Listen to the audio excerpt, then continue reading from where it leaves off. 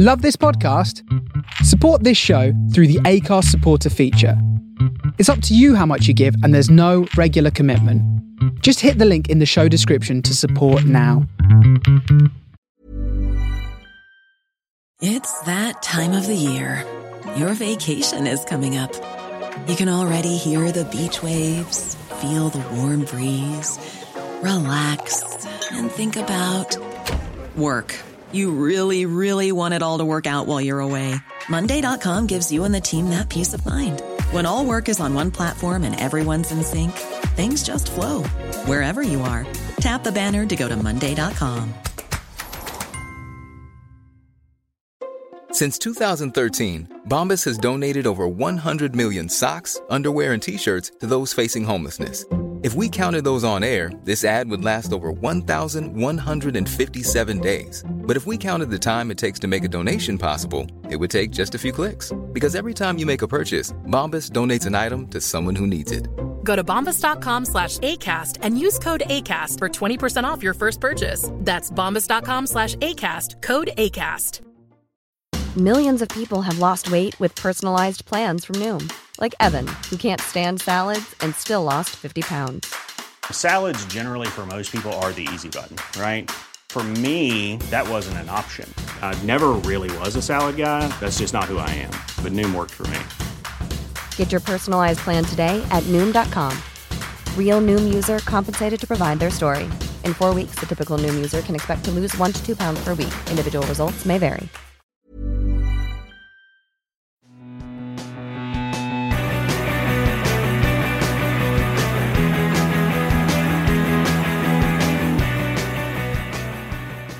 Hello, and welcome back to the Thistle Scottish Rugby Podcast and happy Six Nations squad announcement day. Matt and Alan, how did you guys celebrate? Well, I was having a nice little gym session. You know, I was working on my side step in case there's a call up in the Six Nations and managed to tear my ligaments in my foot. So I'm feeling a bit sorry for myself this evening. Poor you.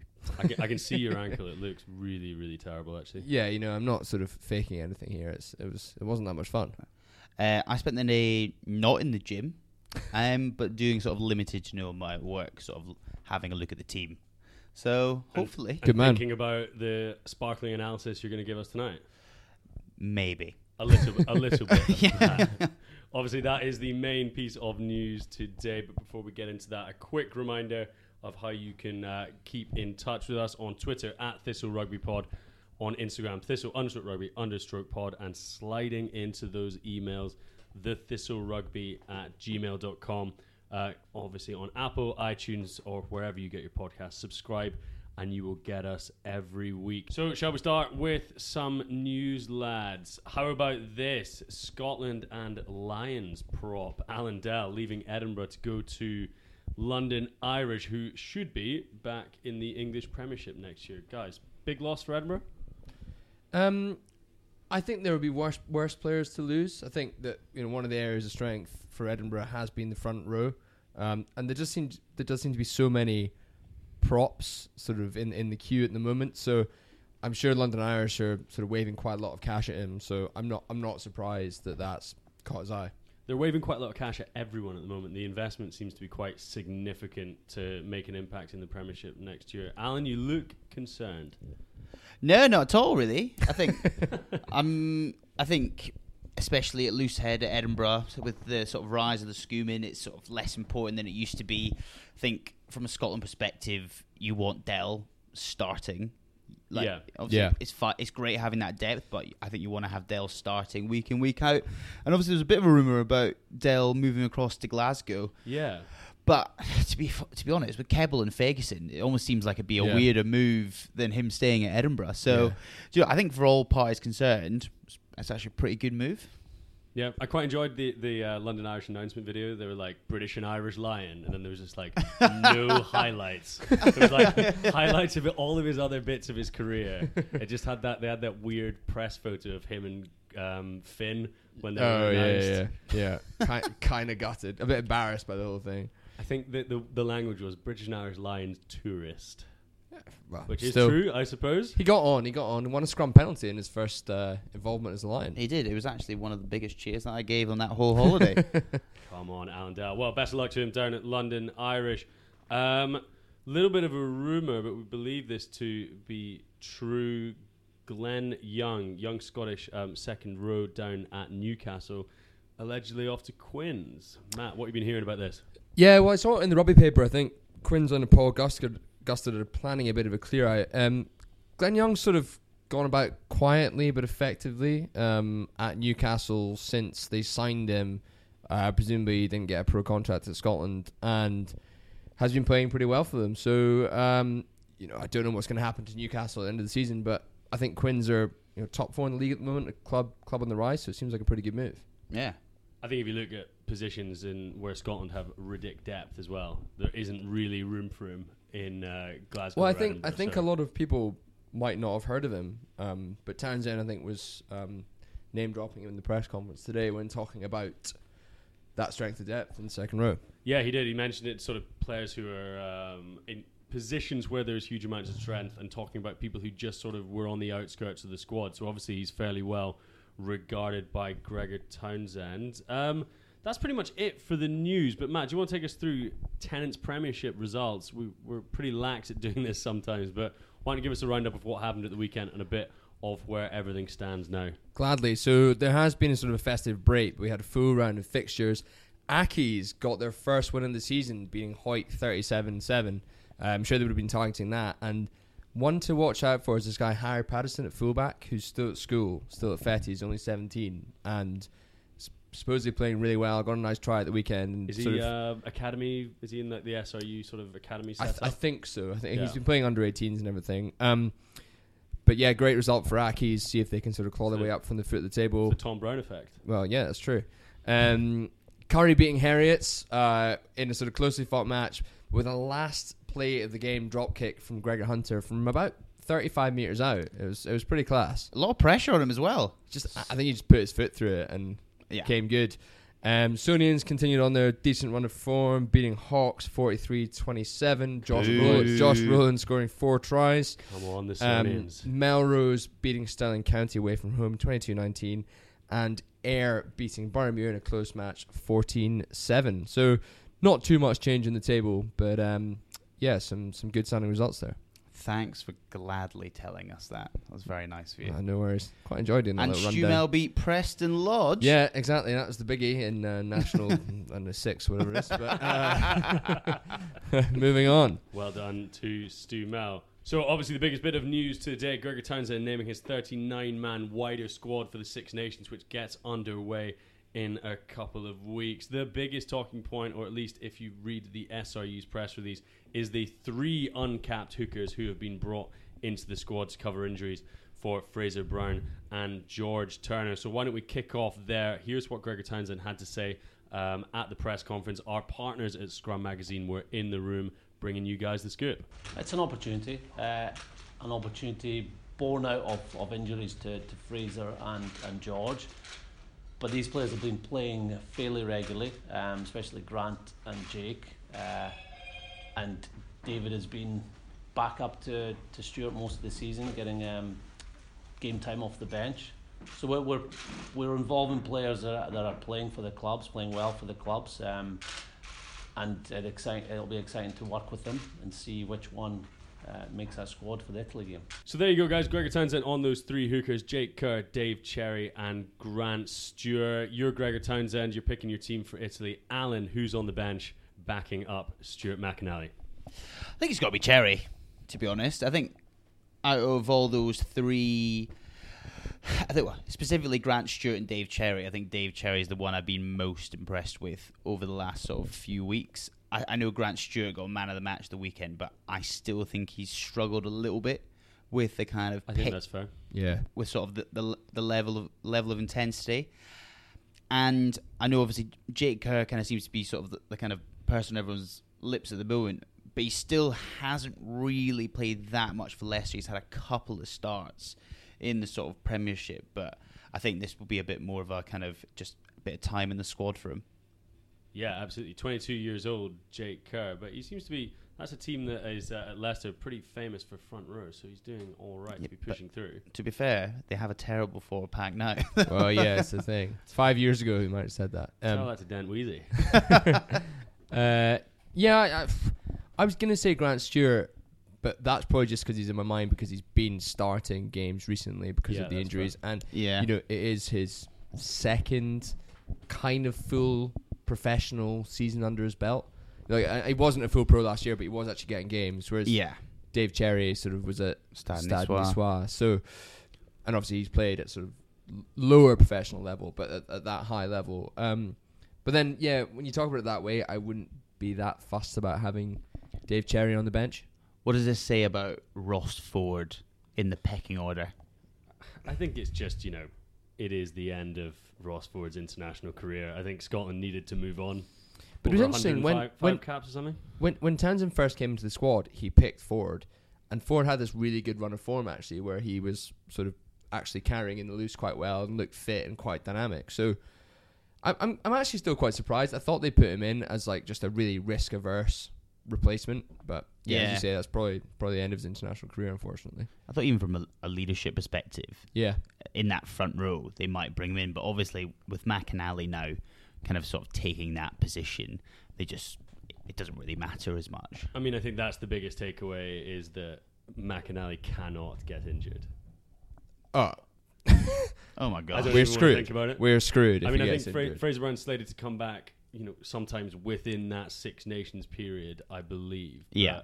But even if you had like Ross Ford as your starting hooker, you would be really worried if he got injured and any of those three guys had to, all good players in their own right, but had to then come in and be your starting hooker. Yeah. Oh, I mean, 100%. I don't know who have we got second up? Ireland. It's Ireland. Ireland. Ireland if McInally goes down 10 minutes into that game, any one of those three comes on, like you're worried. You're worried. Yeah, I think because what McInally offers around the park, leadership and that sort of additional auxiliary back row type attitude that he brings to the breakdown. Yeah. But I mean, he's a world class player, so obviously losing him is no good. Other areas which have sparked a bit of conversation, and if we had been writing the SRU press release, this would have been the big news line. Chris Dean, the sweet prince of Edinburgh, has been called up to the Scotland squad for the first time. Alan, your campaign, it's paid dividends. How do you feel? It's been a year and a half in the making, just slowly influencing the Scottish rugby community. And look at you now. The saviour has returned. He's here. Well, not returned. Well, he's here. He's just here. So starting him at 12 against Italy? Yeah, 100%. I've emotionally invested enough so much that I have to say he starts at 12. But I suppose with him being in, you look at the omissions. No Alex Dunbar. Again, Gregor Townsend talked a little bit about it in the press conference. I think he was just saying he's not really played any rugby, and that was the main concern. Well, I think to bring in Dean and Johnson, who are both 12s and both uncapped, ahead of Dunbar, is a pretty big statement. Yeah, I'm still quite surprised, just because I think that Dunbar, fair enough, he's not really played that much. He's had his injury concerns, but he is kind of a different player to Chris Dean and Sam Johnson, I think. I think he's sort of more direct and less of the distributor, which is fine, and I think gives you a bit of a different option. Yeah. So I'm a bit surprised, but I wonder if that's, once again, sort of a bit of a death knell for his international career. Yeah, well, it was one of our talking points last week. We talked about scrum halves. No Henry Pyrgos. We said he might have a shout. You guys got any emotions about that? To be honest, after this weekend, I am Pyrgos' number one fan. So I don't know. I think 1.5 dozen. You could have picked him at price. Doesn't really make that big a difference. Yeah. But I did think Pyrgos had a pretty big game. Oh, away from home against Toulon, especially in that last 20-30 minutes. Yeah. Which, it's nice having that the sort of player that can close out a game. But maybe with Laidlaw, that necessity just isn't there. Yeah, and I suppose if Laidlaw goes out, we get Pyrgos straight in. So yeah. So it's kind of like just a 1-for-1. Oh, you bring in Nathan Fowles. I don't know. I don't know where we're going with that one. But are you still of the thought that you would start with a Laidlaw and then George Horn? Do you think he's earned his place on the bench ahead of Ali Price? Yeah. Yeah, definitely. Yeah. I actually thought they would just pick 4 scrum halves like they've done with hookers and just brought the 4 hookers. It's a big enough squad, isn't it? Like, yeah. What's different making it 40 versus 39? And it would give you that different option, but I'm struggling to get that upset about it. Yeah.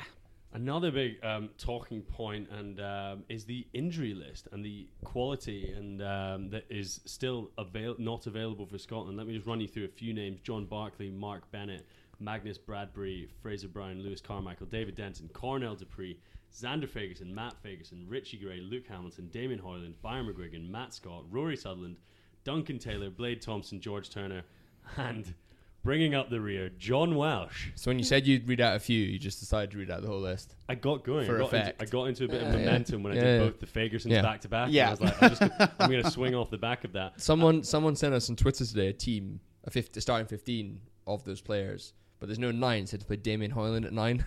And then to play John Welsh at 15. Yeah. Oh, was it John Welsh at 15? Yeah. Oh, right, fair enough.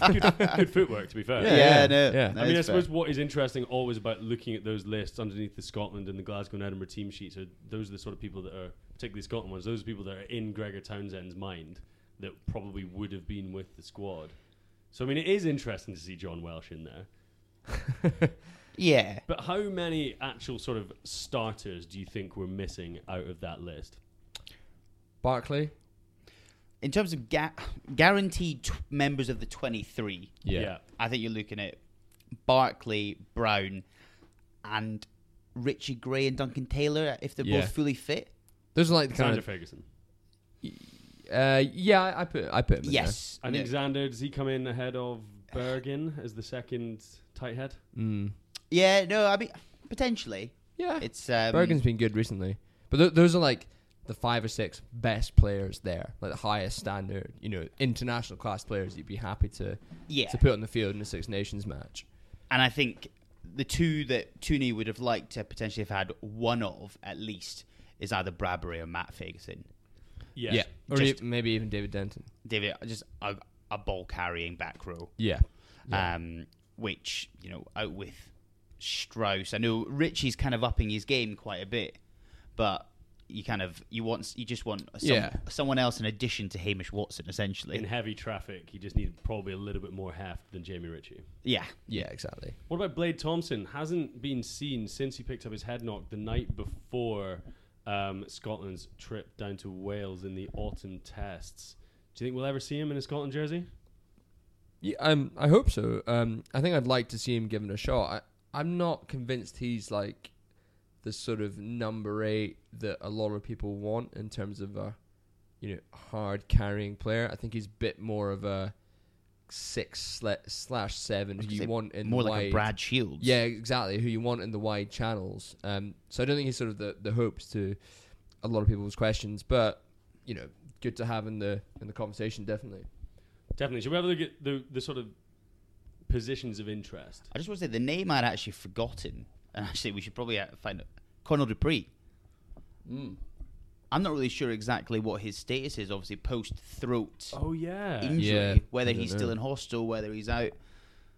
Yeah. We'll find out for Yeah, next we'll week. find out. Any Worcester fans listening, Yeah. if you've got an update That'd be for us, good. please Yeah. do get in touch. And obviously, we haven't mentioned friend of the pod, Hard Horse. Yeah. John Hardy back in the Scotland fold, welcomed with open arms. Yeah, I mean, I guess the only difference between now and autumn is those 3 games for 3 or 4 games for Newcastle, and obviously there is a couple of injuries, but not that different from the autumn. So he's obviously proved enough in those couple of games to show that he's A, fit enough, and B, playing at a level that's good enough to be considered. Maybe Townsend just felt he couldn't select him until he'd had a few games under his belt. Until he had kind of regardless. Until he had a club. Well, yeah, that's true. That's true. Yeah.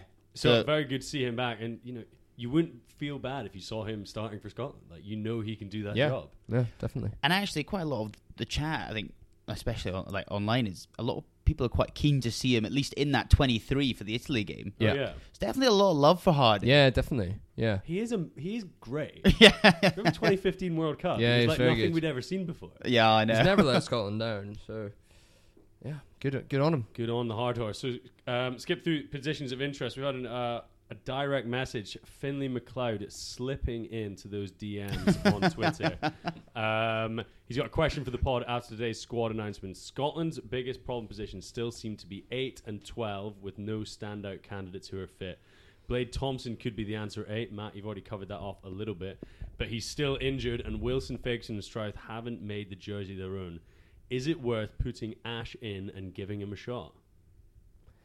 I mean, number 8's position we've talked about, I think, on pretty much every single episode of the Thistle, talking about not having a big ball carrier. And I think if Ash had carried his form over from November, then we probably would be saying yes. Yeah, but he sort of seems to be playing 6/8. Yeah, form's kind of dipped a little bit. Yeah, his form has just dipped with sort of Glasgow's dip in form. Well, so I think that's fair. His last great game he played was Lyon away, where he was really, particularly on that boggy pitch, he was really making hard yards, picked up a try as well, and he looked like a ball-carrying threat.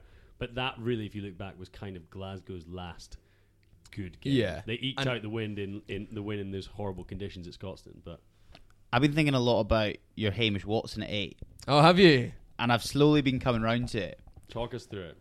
I'm not anti a back row of Skinner, Ritchie and Watson to start against Italy. Quite like that. There's a lot of quality there. Yeah, I don't know, Ritchie at 7? Do you think that's right? I mean, you could have Hardy or Ritchie. But I feel like Ritchie could play 6 or 7. Yeah, completely.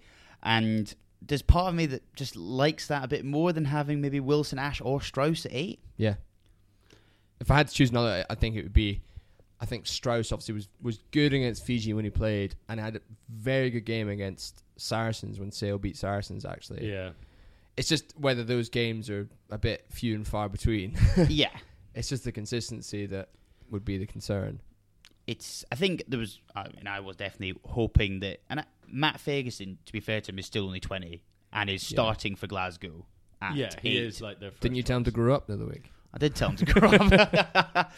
I think I was kind of just hoping that he was going to be maybe like a level or two above, so that he was the main man going into this sort of Six Nations. He's not quite there. And I think even with the World Cup, it's just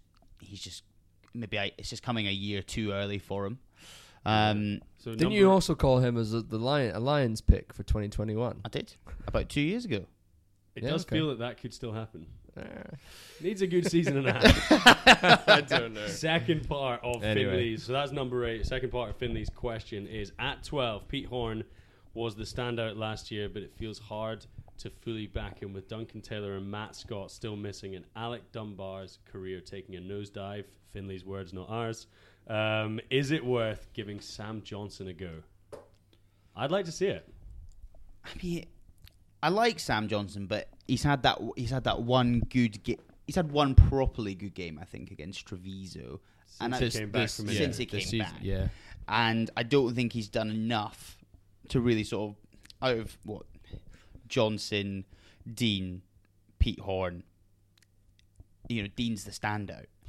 So class. Although there is an argument to be made about Dean being the standout of that group. I think no, I think before he got injured, Sam Johnson was the standout player. You forget he was named in the November squad off the back of some very good early season performances for Glasgow. Then picked up a knock. So I think a lot of people are forgetting that, like you, Alan. I would be super. I cannot envisage a world where Tooney doesn't start Horne at 12. Yeah, I think you're right. I suppose Johnson has that versatility as well. He can play 12, he can play 13. Kind of like Dean as well. Yeah. I remember about a year ago we threw a rogue suggestion up about Kinghorn playing 12. Yeah, I still quite like that. It'll literally never happen, but... Because he was a 10 at school. Yeah, 10 at school and a bit of age group stuff as well. So you kind of got chucked into fullback, but... Him and Hugh Jones in the centres. I'd like that. Pretty tasty. A lot. He is really good at fullback. I mean, look at the back. Thanks, man. Thanks, but no thanks. I mean, but if you look at that Scotland back three, it used to be sort of nailed on Hogg, Maitland, Seymour. Yeah. Is Seymour's position under a little bit of threat due to the form of A, Darcy Graham, and B, Blair Kinghorn? Yeah, definitely. I think Seymour pretty much since the Lions has struggled for form. And you've seen, obviously, Kinghorn, is the heir apparent at fullback, but has done well when he's played on the wing. Yeah. And it's just on such good form at the moment. And yeah, Darcy Graham, I wasn't 100% sure about him, but this season he's been unbelievable, topped off by his performance against Toulon at the weekend, where it's incredible. Just so involved. Whenever he got the ball, he did something well. His defense was really solid. Little kicks he did through and everything. Under the high ball, really good. So what was the stat that was up? Earlier player. Yeah, only Cheslin Colby in the Champions Cup has made more clean breaks than Darcy Graham. There you go. Ben Toulouse has got the most line-out steals. I like that. BBT. And I honestly do feel like Tommy Seymour couldn't even buy a line break at the moment. No. Are we forgetting that he scored a hat-trick against It's only Fiji. Mm. They were mainly just finishes, though, weren't they? Like, as in, Yeah. pretty close He to the scored line. quite a lot of tries for Scotland. Has he got enough money in the bank? And I think he does. And I know that Darcy Graham is good under the high ball, but it does remain that he's like 5'8". Yeah. And at an international level, you think about some of the wingers you could come up against. Like just Stockton and stuff. You I could wouldn't exploit that. I wouldn't be that surprised, and I wouldn't exactly be gutted by Seymour starting on the wing. No, not at all. What about Kinghorn coming through on the wing though? Well, I think Maitland's pretty nailed on, to be fair, at the moment. I think it'd be pretty harsh to drop Maitland and not Seymour. So if Kinghorn comes in, then...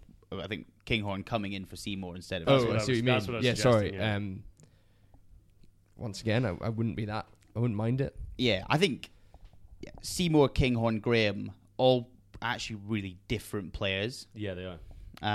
But yeah, I think your comment right. I think Seymour, historically for Scotland, obviously being with Tooney at Glasgow, a couple of tries over the autumn, he's definitely just got enough to keep him going. And then, do you think you have Kinghorn on the bench?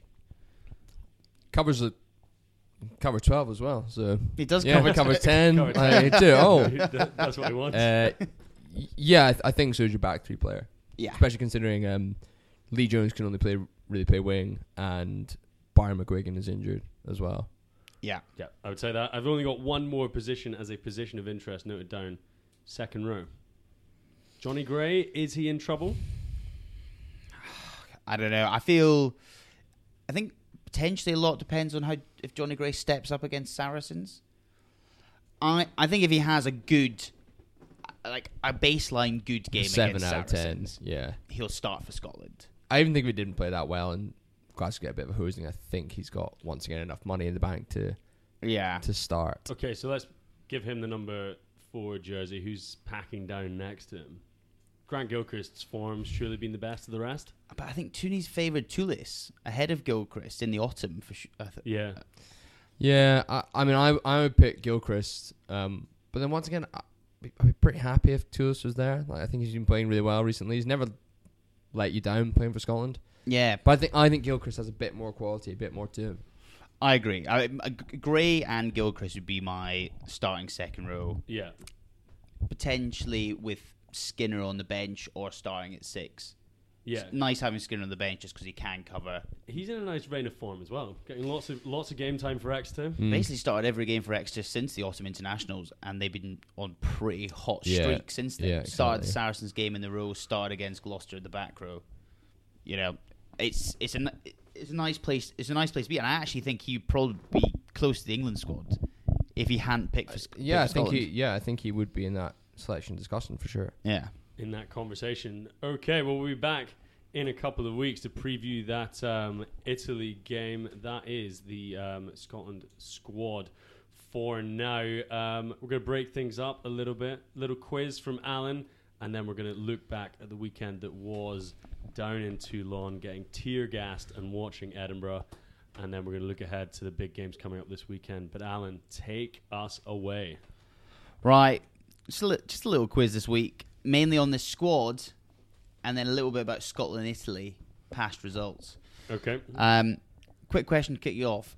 How many players in the Scotland squad, announced the 39 Scotland squad, so not the injury list, have over 50 caps, and who are they? How many players, and who are they? Wow. And I'll give you the answer to the how many players before you have to answer the second question. Should we just do the questions and answers now, or we'll do it all at the end? I'm just going to guess a number and see if I can add up the number of players. And then out of the 39, I want you to tell me how many players in that squad have 10 or less caps. Oh, that's really difficult. I can't even remember the squad now. Yeah, I know. Okay. So that's parts 1 and 2, so the number and the names. So number and name, and then I want the number for just the number. 10 or less. Yeah. 10 okay. or less. Yeah. Next question. in the Six Nations, when was the last year that Scotland opened with a game against Italy? Oh, When was the last year? I know it was a long time ago.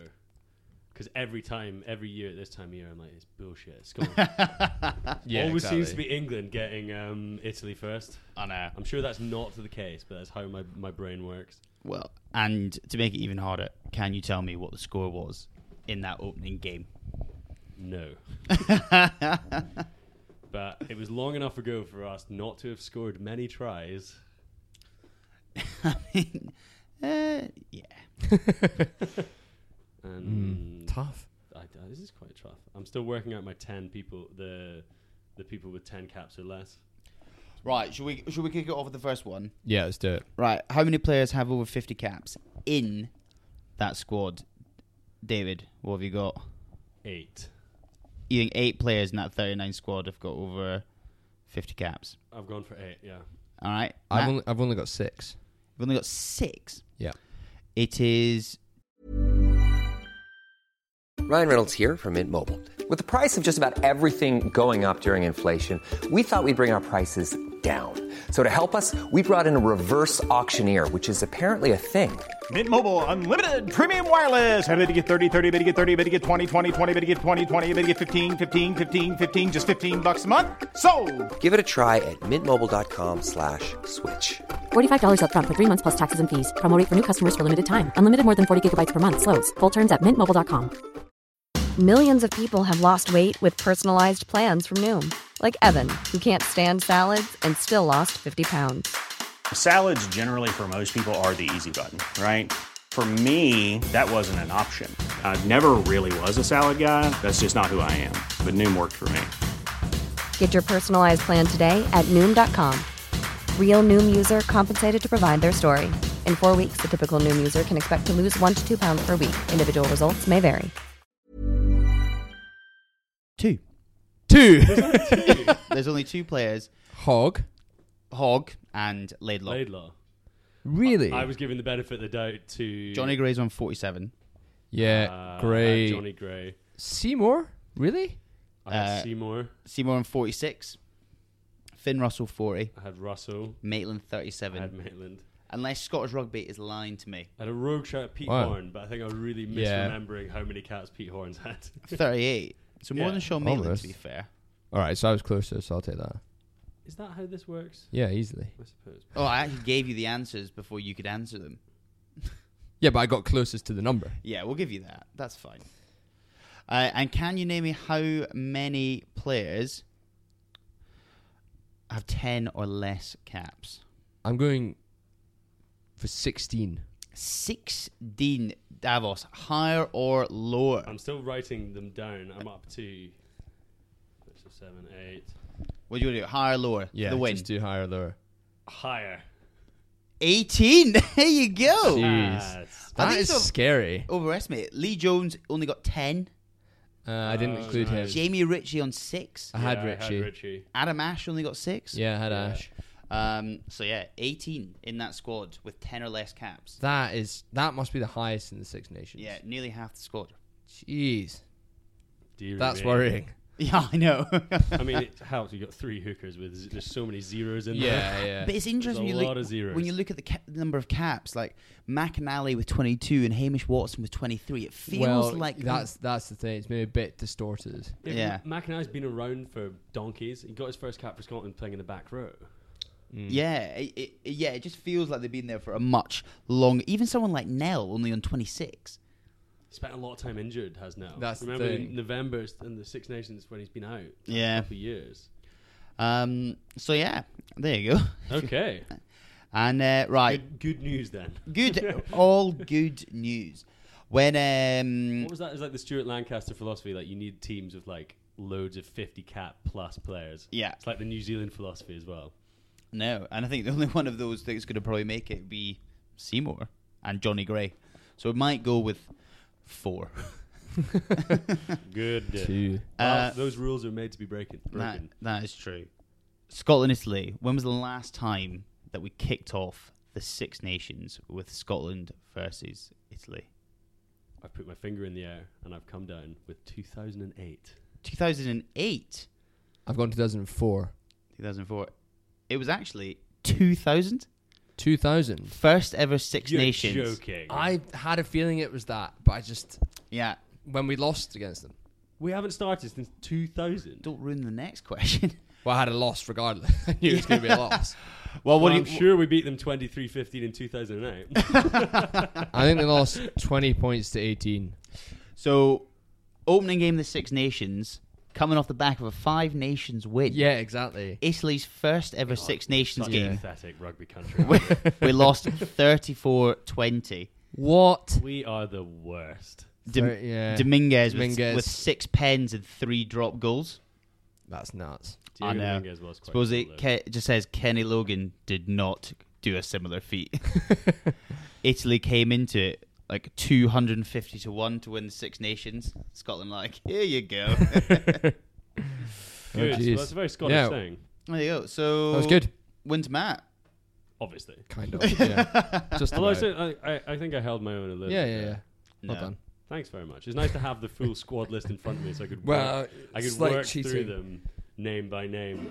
Thank you very much, Alan. As ever, a So. quality quiz. We will wait to hear what was wrong when the fans get in touch tomorrow. Right, shall we look back to Europe? Our trip down Let's to do it. Toulon. Lads, have you recovered? I was chatting about earlier. It was Tuesday morning before I'd like emotionally recovered. Yeah. I think Sunday was one of the worst days ever. Really bad hangover, and getting back from Toulon was horrific. Really difficult. Yeah. I It's think like 9 hours of travel. In theory, like, oh yeah, it's just a quick, you just fly to Marseille, you get a train, it's fine. But in reality, it's like flight, 5 train trains, to the taxis. train, taxi. It was something else. Highest point of the trip, the McDo's in Marseille train station. That was probably my lowest, actually. I think that was bad. It didn't help me out at all. I think 5 minutes after was immediately my lowest point of the trip. Right, And that's the true. highest point was probably James Johnson going in under the sticks. Although the kick through, the try before that, the kick through for Kinghorn, Yeah, that from was at the Johnson. end. That was right in front of where Alan and I were sat, and that's where it felt that the momentum was turning a bit. Alan was lighting up like 3 cigarettes at a time in the stand, handing them out to the ultras. Ultras are lighting their flares off with cigarettes. It's something else down there, though, isn't it? When in France, do what the French do. All right. We made friends with the Gilets jaunes. That is The true. protesters. Yeah. Getting tear gas. That was bad. That wasn't great. Walking into the stadium, I didn't really know what tear gas would feel like. I just kind of thought it was a bit smoky. Yeah. Acrid Not. and sore. No. Really, really bad. And it was, and one sort of final thought, our campaign to obviously get card machines at Murrayfield's been successful. The payment for beer system at Toulon is like, you have to exchange cash for tokens, but Yeah. one token doesn't equal one beer. There is like a separate currency system of Yeah. tokens. There was a full barter system by the end. I was like, look, I've got the cash. What's this going to get me? And by the end, I think a lot of them were like, yeah, fine, I'll deal with you. That currency. It was the most French system that It's has just ever been devised. bizarre. Yeah. But it was great. The Toulon fans were really, really friendly. They were very, very nice, actually. And they loved Phil Fitzgerald from last week's quiz. Yeah, the ultras. It's like after the match, chatting to some guys in the bar about Phil Fitzgerald, who I did not know last week, and I still didn't really know. And they were like, he still lives around here. He loves it. We love him. Yeah. Didn't know who Rory Lamont was, though, did they? No. And then we went for like the classic, like British trying to make friends with Toulon locals when we're like, but Johnny, and they're like, oh, Johnny Wilkinson. But shall we talk rugby? Yes. A little Yeah, bit of let's do rugby. it. I mean, how bad was the start? The dropped Yeah. kickoff and then under the post within 5 minutes. It was pretty horrific. Yeah. I mean, and it was like a pretty easy try. Yeah, definitely. It was just it sort of spelt doom because it was just like Bastereau taking a short line and making like 10 yards. You're like, okay, I see what might happen all day. Well, like before you knew it as well, I think Edinburgh gave away 3 penalties, and Toulon were clearly keen just to put it in the corner because they were playing for nothing but pride, and they want to score some points. You're thinking, but then just when Edinburgh got their hands on the ball and started putting, a few phases together, you could tell Toulon were pretty hopeless. Yeah. Like the amount of I watched the full game again today, and the amount of tackles they missed was actually pathetic. Like, Yeah. Hamish Watson, they didn't actually miss that many on Mata, but he was making 10, 15 yards every single time. Kinghorn was beating men easily. Even Darcy Graham was making yards every single time. So, yeah, got a lot of good front football and went from there. They were absolute quality. Shall we talk about Darcy Graham's finish for the first try? Yeah, that was the corner we were at, and you sort of thought, oh, he's going to have to step back in. And just ploughing through that guy, the fullback called Smiley, it was his debut. And after that, he proceeded to have an absolute disaster. And the Toulon coach, Colazo, was like, whenever he did anything, rather than just sort of keeping his cool and be like, he's only 19, you know, like, give him some confidence. Literally be like, well, his bald, doesn't have any hair, but like tearing his hair out, like just like biting his fingernails to their nibs. Like, he had a mare. But Darcy Graham, apart from that, was just incredible. A genuine joy to watch. He's sort of, I can't really think of a Scottish winger like him, especially not in our sort of like generation. Definitely not in our generation. He's an absolute unit. He's just like a little ball of like muscle and power. But he still doesn't look big, and his shorts are way too big as well. He's got like size 40 shorts on. Honestly, they're like flapping around. He looks like an idiot. Get the right pair.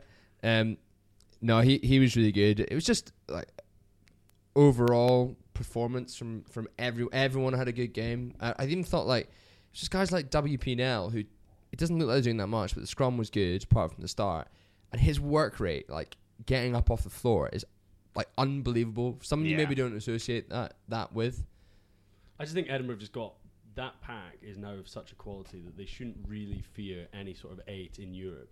And I think Toulon are pretty hopeless, and they were pretty knackered, certainly in the last 20 minutes. But that is sort of testament to that Edinburgh pack, their conditioning and their ability to really just like batter them. And there's quality throughout it. I thought Jamie Ritchie had a fantastic game. I thought Grant Gilchrist could have been man of the match for his work rate. I thought that drop of the first kickoff aside, I thought he was fantastic start to finish. But I guess talking about the Toulon forwards kind of running out of steam, kind of probably around half time, to be fair. We sort of chatted about this earlier. It's like they tactically played very, very different to how they played against Glasgow. Yeah. Against Glasgow, they were very happy to soak up just like phase after phase without any real scope for Glasgow scoring a try. And it kind of showed in the stats. They were, at least had like 30% territory. Mourinho at Inter Milan. Exactly. Soaking it up and hitting them on the break. Yeah, no, absolutely. Whereas in this game, they obviously kept a lot of territory in possession. I think it was something like 2.5 to 3 times more passes than they did in the games against Edinburgh, but less kicks. Yeah. So clearly we're keeping the ball in hand, and it wasn't just like Pyrgos one-out passes. It was actually going out wide quite a lot, which is... I think, most of the play was off Jakob van der Walt, actually. Yeah. So I suppose it's sort of... I think it wasn't just going side to side, but I think there was definitely an attempt to sort of put a bit of width on it and tire out that big French pack, which I think they did. I think it's one of the first times this season that I felt an attack in particular. You could see a bit of the kind of Cockerell, Hodge, whatever, attacking imprint, because it looked like there was a proper structure. All the forwards knew exactly what they're doing, knew when the ball was going out the back. And I think there's quite a lot of trust in Dean and Johnson, who I think are told, carry, have a go. Like, they often weren't even flinging it out. They're just having a crack at the likes of Bastareaud and Tranduc and getting quite a lot of change out of that. Well, interesting your point about Pyrgos and Van der Walt. Against Glasgow, was that Pyrgos passed the ball more than 6 times more than Van der Walt. Really? Whereas in this game, it was only double. Yeah. So clearly, they were keeping it out of that not keeping it out of the 9-10 channel, but yes, the plan was to get it outside Van der Walt. It's quite interesting. So Edinburgh clearly have 2 defined game plans that they can play, whereas Glasgow have the Glasgow way, and that's it. I like that point. Yeah, and I think that's absolutely right. I think we bang about it on this all the time. I think Scotland and Glasgow struggle with that plan B, and I think the Saturday showed that of all the professional rugby teams in Scotland, if we include Scotland in it, Edinburgh are the only one that apparently seem to be able to change it up depending on who they're playing. Yeah. I mean, I suppose we have to talk about it. There's already been like a sort of collective media orgasm over it, but Bill Mata's offload for the Johnson try was really good. I mean, the skill to do that, sort of like, he's almost passing it off his pinky and his other finger. Like it's just so skillful. It's instinctive as well. Yeah, of course it is. You must have just sort of seen a bit of a flash of James Johnson coming up close by and thought, well, what's quite impressive, and I think Jimmy Johnson probably is now getting the credit he deserves. The take is the ball is not in front of him. It's not a classic, in the breadbasket pass. He takes it with one hand behind him at full tilt. That is not easy. Actually, the thing that I actually thought was most skillful was in the first half when Rhys Webb was putting out quite a lot of box kicks. Yeah. But Mata was the one always back there, so I'm not quite sure what the strategy was. And Mata sort of goes to take a kick, and he misjudges where he's going. So he can't jump, and he can't turn his body, so if he does drop a ball, it goes backwards, and he sort of stops, puts out his hands, and catches it, like basically on his fingertips, and then goes in this like nuts run. I was like more impressed by that. Yeah, it's just that's just so skillful. He's a complete joke. Yeah, I think the other thing to note about Jimmy Johnson is, if you look on our Twitter, I'm sure plenty of you have seen it already, at Thistle Rugby Pod, you can see where he starts his support run. He's already like 15 meters behind Mata, and Mata's sort of in the 5 meter channel on the right. Jimmy's essentially on the 15 on the other side of the park, and he just goes for it. Yeah. Really ambitious. Like let's see where this goes, and it paid off. It was incredible. The interesting thing about Mata is it feels like actually the last sort of 2 or 3 weeks, even though Edinburgh have been going through a great spell, have almost been like his quietest games. Like against Glasgow. Yeah, he was probably, I know he wasn't poor, but he wasn't close to being the standout player. He went from like 25 carries to like 50. Yeah. But the thing I like about come on, Bill, Mata, and actually, Jim Hamilton's making some good points about it in the commentary, that he's not actually really known for his offloads. Like he's more just a direct runner, which kind of suits the Edinburgh game plan. I think that he's not always looking for sort of outrageous offloads. He's just very good at running hard and using his footwork to beat men in those gaps, and then getting in behind so you can play off that. Yeah. But the other thing I'd say from watching it again is that, because it was a pretty hazy time watching it live, as I think we'll all attest to, Edinburgh actually didn't play that well. Like, obviously it's an incredible performance and incredible result, but they made quite a lot of mistakes. They had quite a few good scoring positions that they didn't take advantage of. A few scoring chances they couldn't quite execute on. So I think when Edinburgh like properly click and take it up another gear, then someone's going to be in for an absolute pasting. Absolutely. Let's stick with Edinburgh. Let's talk about Montpellier, and then we'll finish up with Glasgow. So Edinburgh versus Montpellier. If they win it, they top the group, get a home quarter-final in the Champions Cup, which would be quite amazing. Friday night lights. Hopefully Murrayfield's absolutely packed out for it, or at least, well, not packed out, obviously, but... I think they're trying to look for plus 10. Plus 10k. Well, that would be decent. It's still only 1/6 full. Yeah. That is the problem, but that's something we've talked about an awful lot. Lads, what chance do you give Montpellier? They gave give Edinburgh. Montpellier gave Newcastle an absolute pasting at the weekend. Seem to be coming back into a little bit of form. Yeah, I think so. They're struggling in the top 14, so I think obviously they're putting a lot of emphasis on the Champions Cup. I think they're like a better version of Toulon. That's exactly what I was going to say. Got like a good big pack, 2 good halfbacks, some decent big runners in the backs like Ngusa and Francois Steyn. I just think they're better coached under Cotter and Nathan Hines, and I think they've got just a bit more cohesion, but at the same time I don't think they're that good. I think if Edinburgh can play as well and move them around like they did Toulon, then I don't think Edinburgh should have any fear about playing them. No, absolutely. I mean, as you said, 9th in the top 14, and I think they've only won 2 games away from home. So, if this was a Montpellier, it's a much different conversation. And I think it is going to be a bigger challenge than when Toulon came to Edinburgh. Yeah, that's for sure. But I feel Edinburgh should be going to this game thinking that they're gonna win it. I think Edinburgh won't have much fear, perfectly off their own form, but also remembering back to that first leg down in Montpellier, they should have won it. Yeah. One little sort of crossing, and they win that game. I think in it for the whole time. Yeah, I think Cockrell talking about the match was saying that Edinburgh probably could have won that match, but we're a bit sort of starstruck by that Montpellier team. I think, should note that Montpellier probably bring back Nadolo, who wasn't playing last week, and Willemse in the second row, who are just like absolute units who on their day. Like Nadolo can win anyone a match. So that's probably the worry. Against Darcy Graham as well. Yeah, I know. Darcy Graham was like tackling Bastereau. Like Van der Merwe made Sevilla look like a child. Like, Darcy's seen some things down in Hoyk, all right? No, but the thing about him is I think he's just like, I'm still playing at Mansfield Park. I'm still playing for like Hoyk YM for their 14-year-olds. Like, I don't think he's not phased by where he's playing or anything. He just does his thing. Yeah, absolutely. That's going to be an amazing one to watch on Friday night. Shall we turn our attention to Glasgow and then we'll come back, round things off with some predictions? Sounds good. Glasgow, 33-24 victors against Cardiff Blues, wrapping up that 5-point win, putting themselves onto 19 points in second place in their Champions Cup. Pool, lads, what did you make of it? Wasn't a perfect performance, but they got the job done. I think, coming off the back of those 3 straight losses, that's all they needed to do, and getting a bonus point win as well. I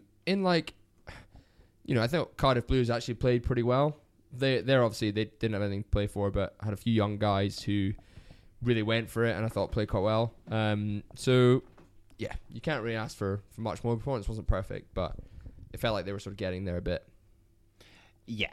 I mean, I think especially with Gibbons and Ferguson going off pretty early, kind of takes a big hit to that pack, when especially you got like Harley and Cummings in the row, so you're missing like a bit of leadership. You've got like Brandon Thompson playing 10. It's it's an adjustment, isn't it? Brandon Thompson 2 from 2 that's this true. season. What do you mean 2 from 2? He's played 2 games and won them both. Started 2 games. Started 2 games. Yeah, that's fair. Scarlets and Blues. It wasn't a great performance, and it doesn't inspire me. In terms of them thinking they can go and beat Saracens. But good to get a bonus point win. Yeah, I mean, it's what they needed, but it wasn't quite that performance that I think we were all hoping for. It was the end of the Glasgow slump. They were going to, absolutely blow Cardiff out of the water. Yeah. But maybe, as I said, that's all you need to do. Just need to be like, right, get back in the winning habit, get back on the horse, and go from there. And I'm not holding out great hope for the Saracens match, but I'm pretty confident that Glasgow will be able to take their performance to another level. I think that without Gibbons and Ferguson, Saracens are they definitely out? I don't know if it sounds like Ferguson will be out. Sounds like Ferguson will be out. I haven't seen any information on Gibbons' injury. I thought he was an HIA. Oh really? Yeah, it's an HIA. HIA. So I mean, I think when you take those 2 out of the pack and you're already missing a Fraser Brown, that's 3 of those sort of big combative leaders that kept Glasgow in that physical contest up at Scotstoun. Absolutely. And I think without that, you're not going to get that front football that Adam Hastings really needs to get that back line going. So I think Glasgow could really struggle. Sounds like a long day at the office then. Yeah, I mean, going to Allianz Park is difficult for the best teams in Europe, and I don't think Glasgow are quite at that level, and I think their squad is a little bit depleted. Yeah. So I think it could be a little bit tricky for them. It'd be interesting to see how they approach the game. I wonder how much, because as we said, if Edinburgh win, Glasgow are through. Yeah. Now, but if they lose, they're probably through as the 8th seed. But it'd be interesting to see how that sort of plays into their game plan. If Edinburgh lose and you have to win to get through, for example. Yeah. Does that change how you approach the game? I mean, probably. They're probably going to have to throw the whole kitchen sink at it in any case, aren't they? Be good if Edinburgh win and then all the Scotland players in the Glasgow team take a knee. They come off really early. Gregor Townsend's put in the word. He's like, get them off, Dave. We cannot possibly deal with that. But how do you think Saracens going to approach it? Because, I mean, they're top of the group. They're pretty much already through and guaranteed a home semi-final. I mean, the thing is, obviously, they've got a lot of players going into that England squad. But also for the players that aren't going into the squad, they don't actually have another game for about 3 or 4 weeks. Yeah, it's the Premiership Cup, isn't it? So, I don't think Saracens are going to really give much away. I don't see them resting that many players. I've got a feeling they want to absolutely kill Glasgow.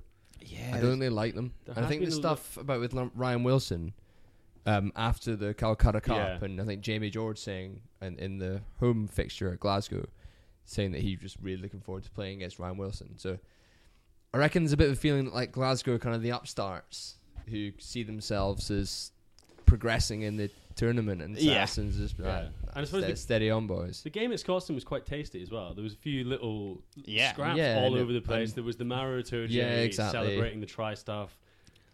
And annoyingly, Saracens have kind of just now all got back all their players. Like Itoje and Billy are both back. Yeah. And that just makes such a difference. Makes such a difference. So look, I think I honestly feel like best case scenario is a losing bonus point here. Oh yeah, I think I'm honest. I can't see. I'd be hugely surprised if Glasgow managed to nick a win. That's just not going to happen. Yeah, and especially with just how their form's been for the last month. Yeah. What are the machinations for Glasgow if they get that losing bonus point in the following round? Can they avoid Saracens in the quarterfinals? So if Edinburgh win, and we assume that Glasgow are guaranteed to go through to the knockout stages, at the moment, before anyone plays, they're actually the top second place team. Yeah. And so they're essentially hoping that Ulster either lose to Leicester, which they're playing away. Yeah, you never know. Isn't inconceivable. Or to lose at home to Bath, which is probably a little bit less conceivable. Yeah. So Edinburgh needs to do a favour for their little brother. For the little bro. Oh, how good was that? Oh my god. Such a troll. I think most people took it in the spirit in which it was intended as a little bit of a joke. We did get a few things on Twitter being like, how many trophies have Edinburgh won? I love that. Idiot. So it's just like, well, I mean, he's got you. Fair He's enough, got you. but you have been triggered by Richard Cockerell. Yeah, exactly. Which I really enjoyed. My brother shook his hand in the stadium when he walked up. Really? Past him. Yeah. I'm sure Richard Cockerell remembers that. Well, exactly. He was like, that's what I needed. Good luck to win this match. You went over and pestered Callum Hunter-Hill on the bench, didn't you?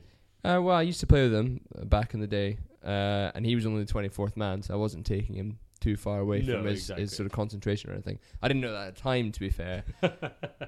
And I had a few formidables, that's for sure. Okay, so shall we finish off with some predictions for Europe coming up? Let's start at Murrayfield. Friday Night Lights. Alan, I'm coming to you first. Are Edinburgh going to do it? Yes. A win? Win, no bonus point. Montpellier to get a losing bonus point. So it's quite tight, but they'll get through. Christine carried down George Street on the shoulders of the Edinburgh fans.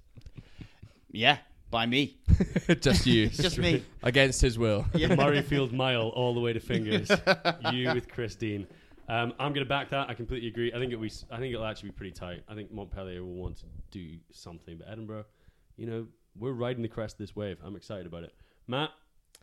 I think it's going to be like an epic encounter. I think it's going to be a real ding-dong. A real ding-dong. I really do. And I think Edinburgh will edge it, but I think it might go sort of up and down quite a bit in terms of the scoreboard. Sounds good. What a way to spend a Friday night and then into Saturday afternoon. Glasgow Saracens. I don't think we're giving them much of a chance. I think Saracens might get a bonus point win. Alan? Yeah. Saracens bonus point win. Glasgow still go through, but probably as the 8th seed, I think.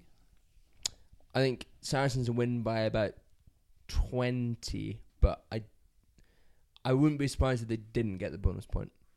But I don't think Glasgow is going to score many points against that Saracens team, unfortunately. Well, there you have it. Those are our predictions for the weekend. And we'll be back next week to digest everything that has gone on. Stay in touch with us on game days. We'll be on Twitter at Thistle Rugby Pod, on Instagram, Thistle_Rugby_pod. The emails are always open to hear what you're loving and hating about Scottish rugby. That is the thistlерugby@gmail.com. Get onto iTunes, get onto Acast, or wherever you get your pods, and subscribe and leave us those reviews. Have a lovely weekend. Have a good weekend. See ya. Even when we're on a budget, we still deserve nice things. Quince is a place to scoop up stunning high-end goods for 50 to 80% less than similar brands. They have buttery soft cashmere sweaters starting at $50, luxurious Italian leather bags, and so much more. Plus, Quince only works with factories that use safe, ethical, and responsible manufacturing. Get the high-end goods you'll love without the high price tag with Quince. Go to quince.com/style for free shipping and 365-day returns.